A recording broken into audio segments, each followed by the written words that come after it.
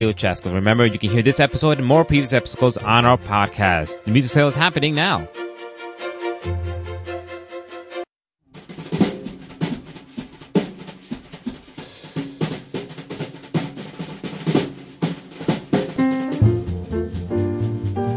This is Rosie Starr for Radio Catskill.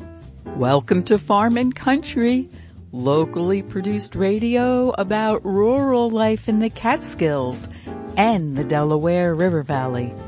On today's show, Doug Deal from Friendly Acres Tree Farm in Coshocton, New York, shares his inspiration and knowledge about Christmas trees. He took the time to speak with me earlier this year, and I'm delighted to gift your ears with what he has to say. All of that coming up on today's Farm and Country. But first, news headlines from NPR.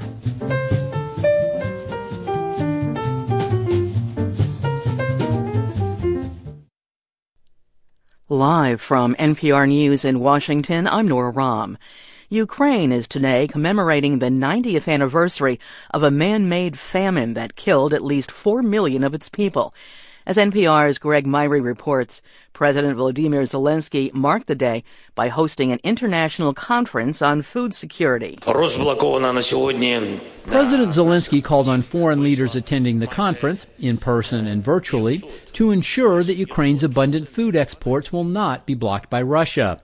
He said, quote, Ukraine will single-handedly save at least 5 million people in Asia and Africa from hunger. Russia cut off Ukraine's exports during the early months of the war. Those exports are now flowing, though at lower than normal levels.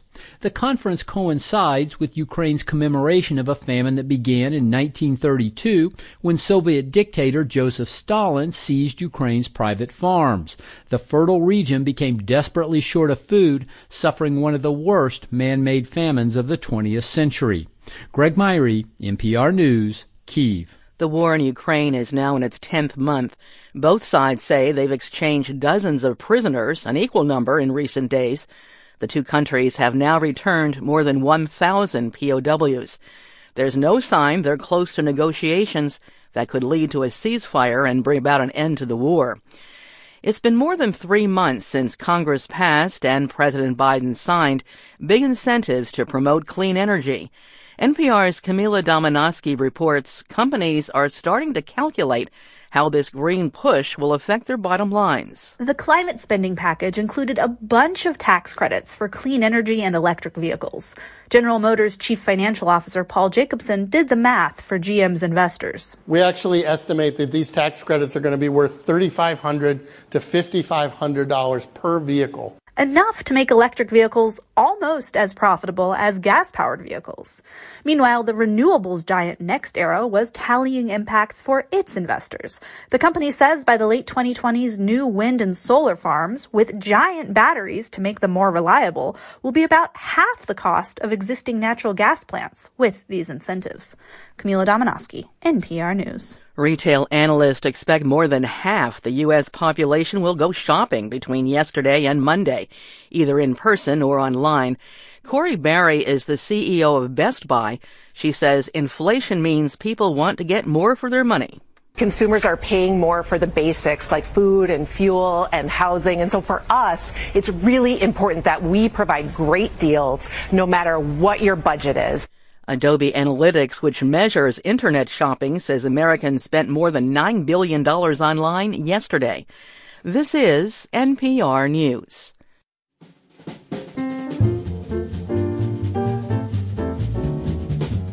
This is Rosie Starr. Welcome back to Farm and Country. Coming up on today's show, Deal family member Doug Deal knows about Christmas trees, and I'm delighted to share with you my conversation with him recorded earlier this year at Friendly Acres Farm in Coshocton, New York. Thank you for joining us on Radio Catskill for this week's locally produced Farm and Country.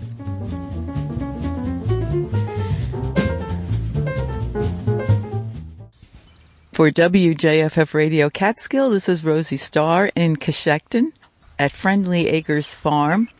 It's a tree farm. I'm with Doug Deal, one of the members of the Deal family, very prominent name in farming here on both sides of the river. He'll introduce himself and we'll have a conversation. Hi, this is Doug Deal. We are in Coshecton, New York. Was born and raised here.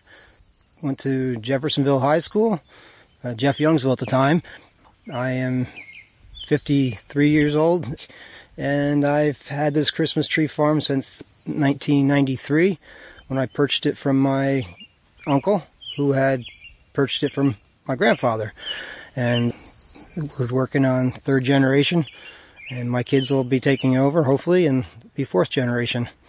Well, you speak with such pride when you say all of that. Tell us a little bit more about your background that led you to be inspired to do the work that you do. As a kid, I grew up in the Callicoon, Jeff area, up through Route 52A there. Parents, uncles, grandparents were all farmers. I was raised on the farm, grew to love it.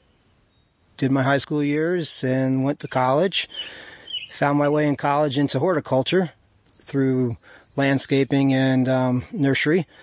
Followed a career in nursery production. My first job was in northern New York on a Christmas tree farm / nursery. At that point, I really took to the Christmas tree end of it. Bought some property here, which, like I said, I purchased from my uncle, which was handed down from my grandfather. And from there, I started planting Christmas trees in 1994 and started harvesting in about 2000, 2001. And over the years, have built friendly and faithful clientele that come back every year. Over the years, I've moved on with my life as far as nursery management and moved to Ohio, but still run the farm here as a weekend hobby, I guess you want to call it. Do you consider trees, Christmas trees, to be an agricultural product? Absolutely. Christmas trees are a commodity, just like corn and beans and hay. We start the seedlings or buy the seedlings in. We plant them out. We care for them. It's a crop, and we have just a seasonal responsibilities just like any other farmer. The only difference between what I'm doing and, say, a hay crop or a forage crop is my crops are in the ground for 6 to 8 years before I can harvest. So I have to take care of them for 6 to 8 years. You know, it's a little bit more intense and a little bit more of dealing with Mother Nature and natural phenomenons that can damage my crop or slow me down. I deal with the same other effects that every other farmer does. We're dealing with pests, weather, inflation. I still have to purchase fuel and get my supplies, fertilizer, chemicals, and, just like anybody else, as time moves on, so doesn't the price of everything, and it never goes back down. Everything that I use is going up. The stock plants I actually buy to start, plant out the seedlings, they've increased over the years, which is, again, another farmer in a different aspect. He's starting the seeds, he's growing them on, so he's challenged with the same problems we are. Fuel, overhead costs, chemicals, and fertilizer, and labor. And labor probably right now, not so much for me because I do most of it myself and I have children. But trying to find labor is hard. And then, of course, you're competing with everybody else and the price of labor's gone up. Whereas in the older times, the farm labor was, relatively cheap. You could find high school kids that wanted a summer job and you could find neighborly help and stuff like that. But, again, everybody is busy. Everybody has their lives, and even trying to get my kids to help me sometimes is, they have lots of activities, so something else always comes first. And you mentioned seedlings. Where do your seedlings come from for the trees?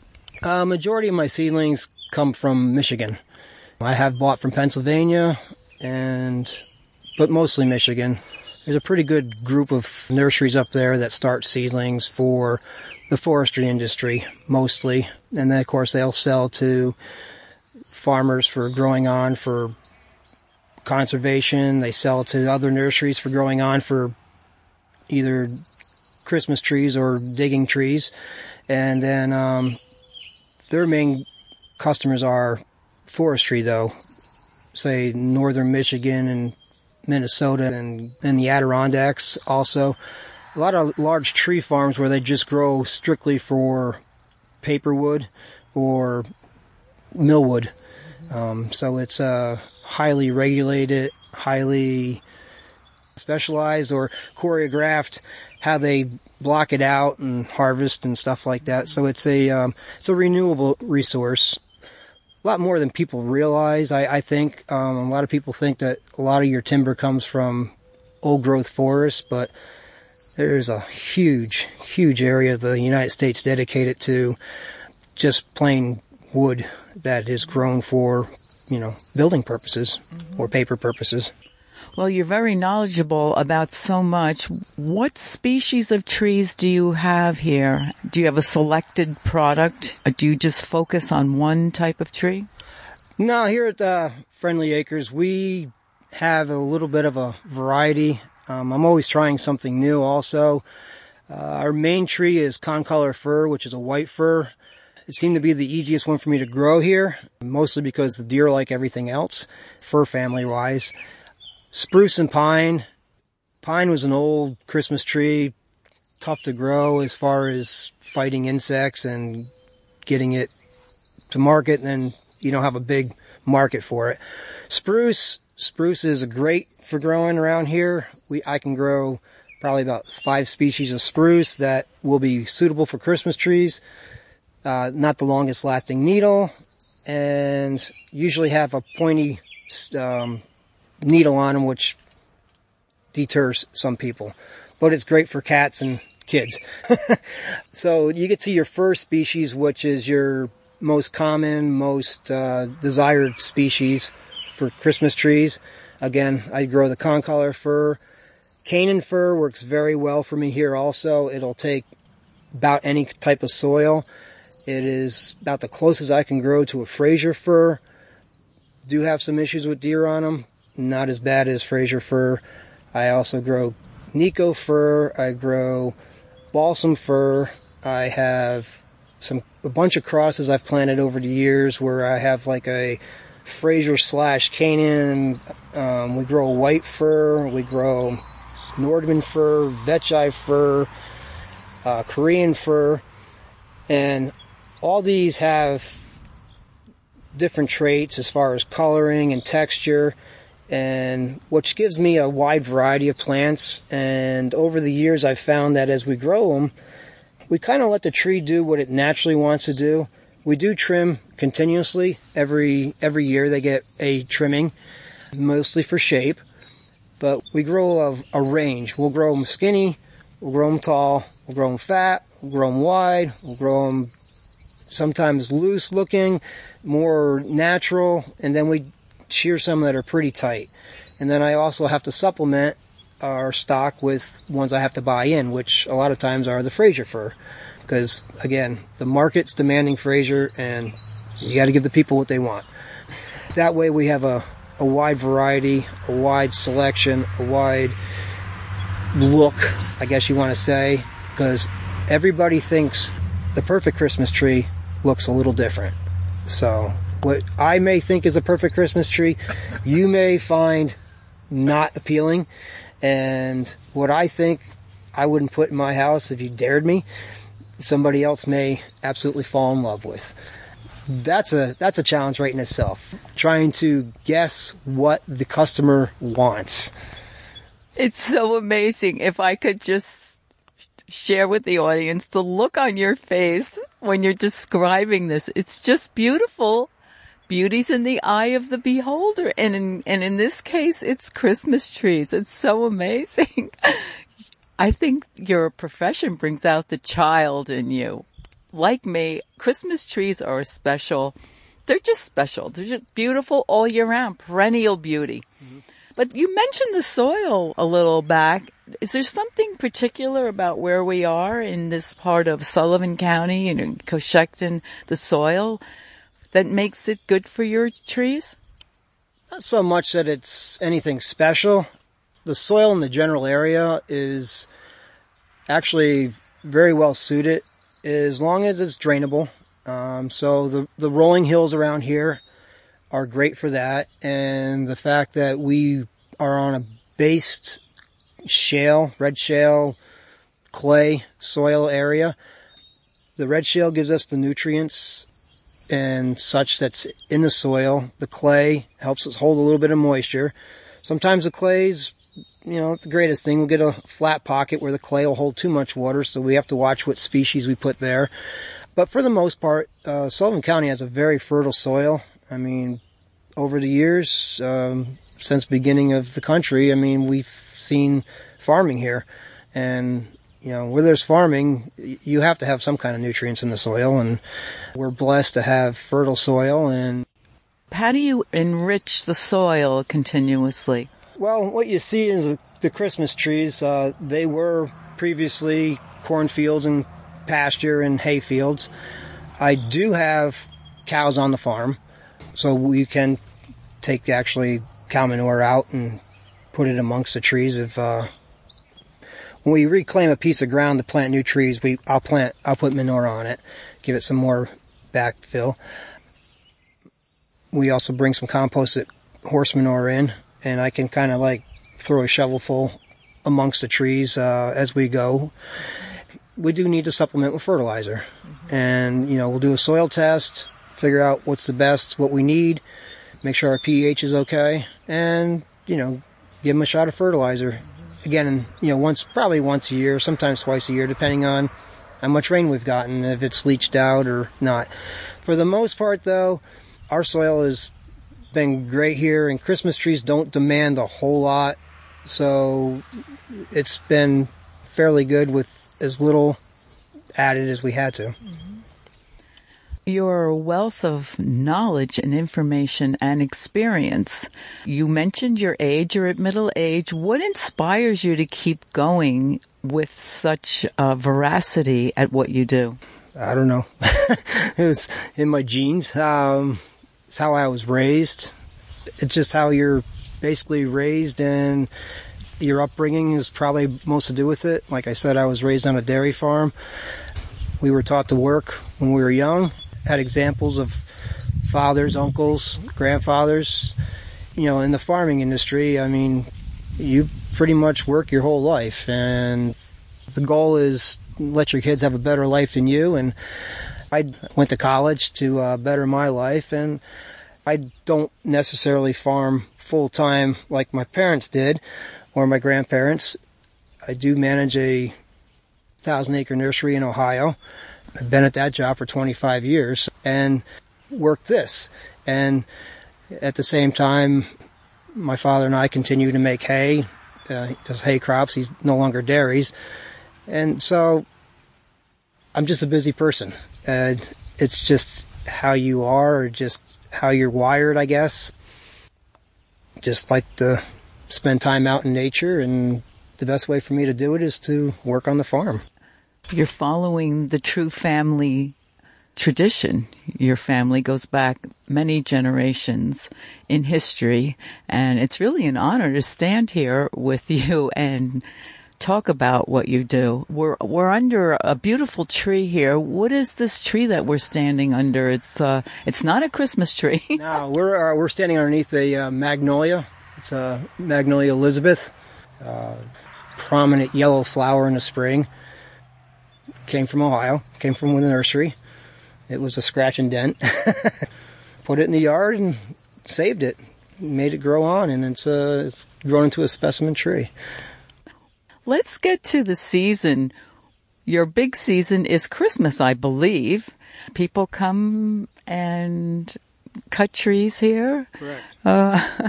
Tell us a little bit about that and some of your other products. I see on the sign on the road there's maple syrup. Our main season is basically from Thanksgiving to Christmas. We are a Christmas tree farm, so hence the season. So we'll start usually about the week before Thanksgiving. The early bird people like to come select a tree. So best way for them to do it is come to the farm where they can cut their own fresh. Starting the day after Thanksgiving, we're open for full time harvesting, and at that point we also supplement the yard with pre-cut trees from various nurseries that I'll visit this time of year during the summer, and make sure I have enough stock for my clientele. We also make handmade wreaths, door swags, and we'll bring in some garland. And also we'll offer some hands and crafts from local vendors, nephews, nieces, and we also carry honey and maple syrup, which is made by my cousin, my uncle, from Deal Heritage Farm over in Calhoun.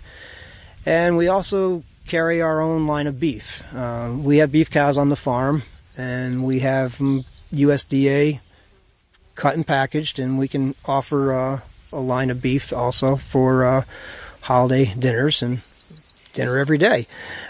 And my cousin carries my beef at his farm market, where he sells this maple syrup and honey, and they do eggs and chickens and such stuff over there.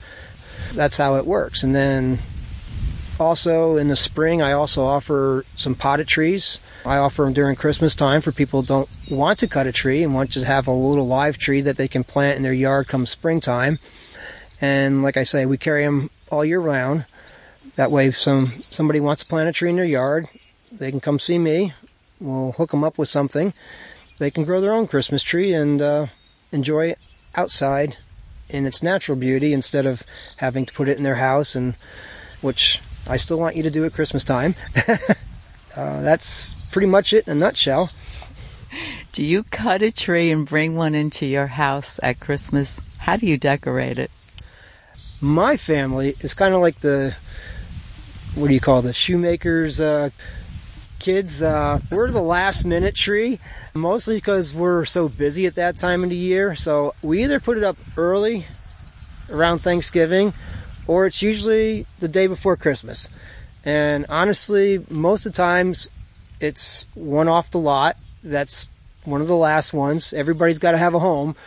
It goes up. We enjoy it for a week or so. And as far as decorating, that is left up to my wife. I found over the years that she does it better. And, or the kids, depends on who's home and who has time. When the folks come at Christmas for the trees, do they cut them? Do you help them cut them? Do people want to get actively involved? People come and cut their own trees. I've been cutting trees since 2000, 2001.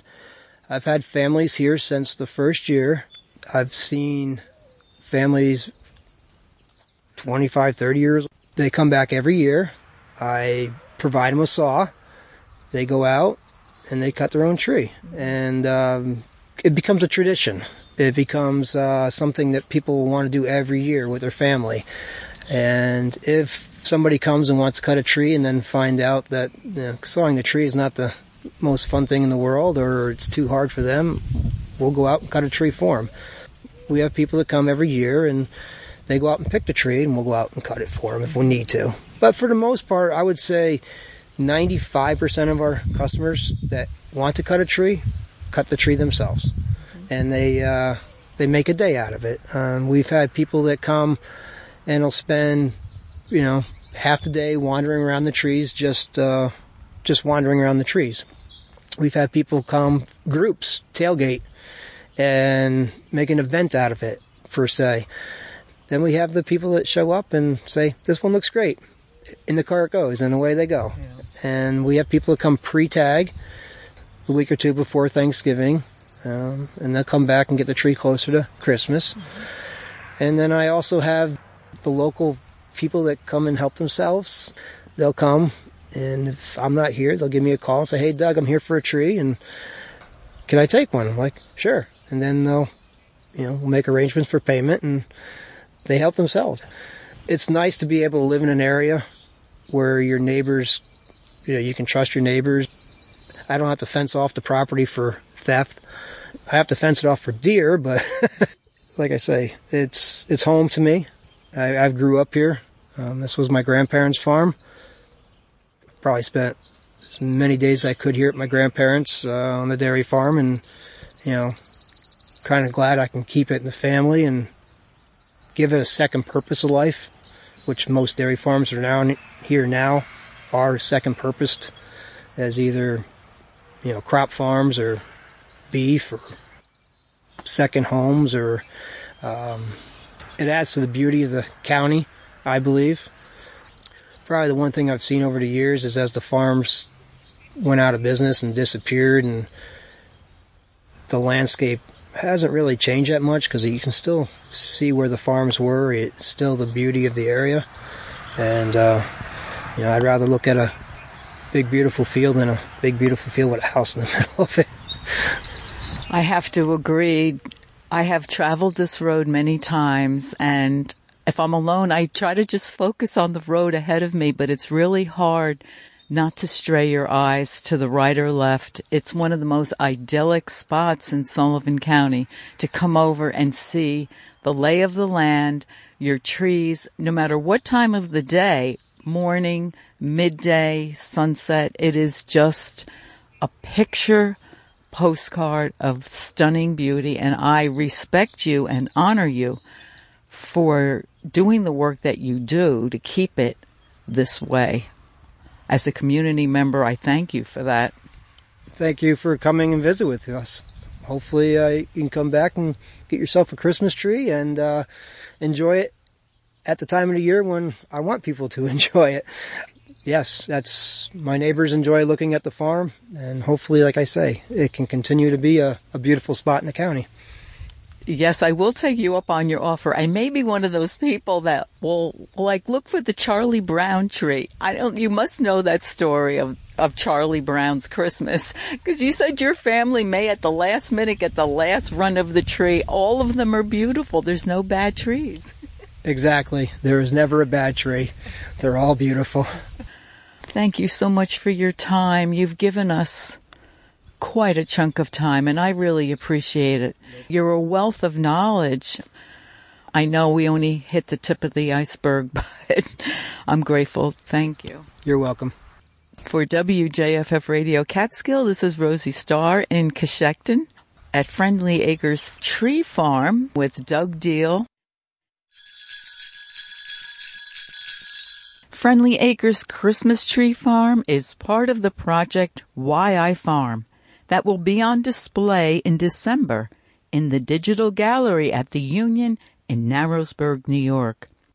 This production highlights the inspiration of local farmers and was curated by Pat Carullo with photography by Woody Goldberg and audio recordings by Rosie Starr.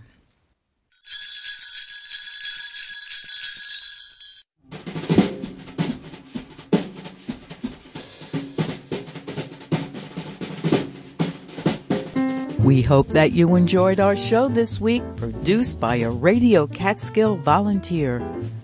Special thanks goes to our guest, Doug Deal from Friendly Acres Farm in Coshocton, New York. This has been your host, Rosie Starr. Thanks for listening local to Farm and Country and supporting Radio Catskill, public radio for the Catskills and Northeast Pennsylvania.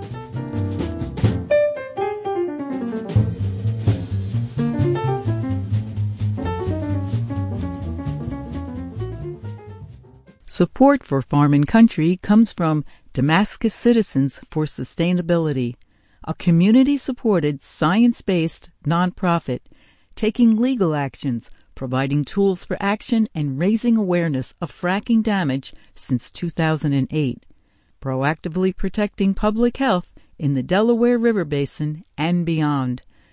DamascusCitizens.org. WJFF Radio Catskill, keeping you connected with national news, community interviews, and your favorite local shows. Hi there, this is Jason Dole checking in We're pausing between Farm and Country before we get into Travel with Triggs to remind you that the Radio Catskill Music Sale is happening now in White Sulphur Springs at the Fire Hall right on Route 52 in White Sulphur Springs, New York. And the doors opened up at 11, so people are already there. That's where I am right now, actually. But the doors are staying open until 3 o'clock. There's plenty of time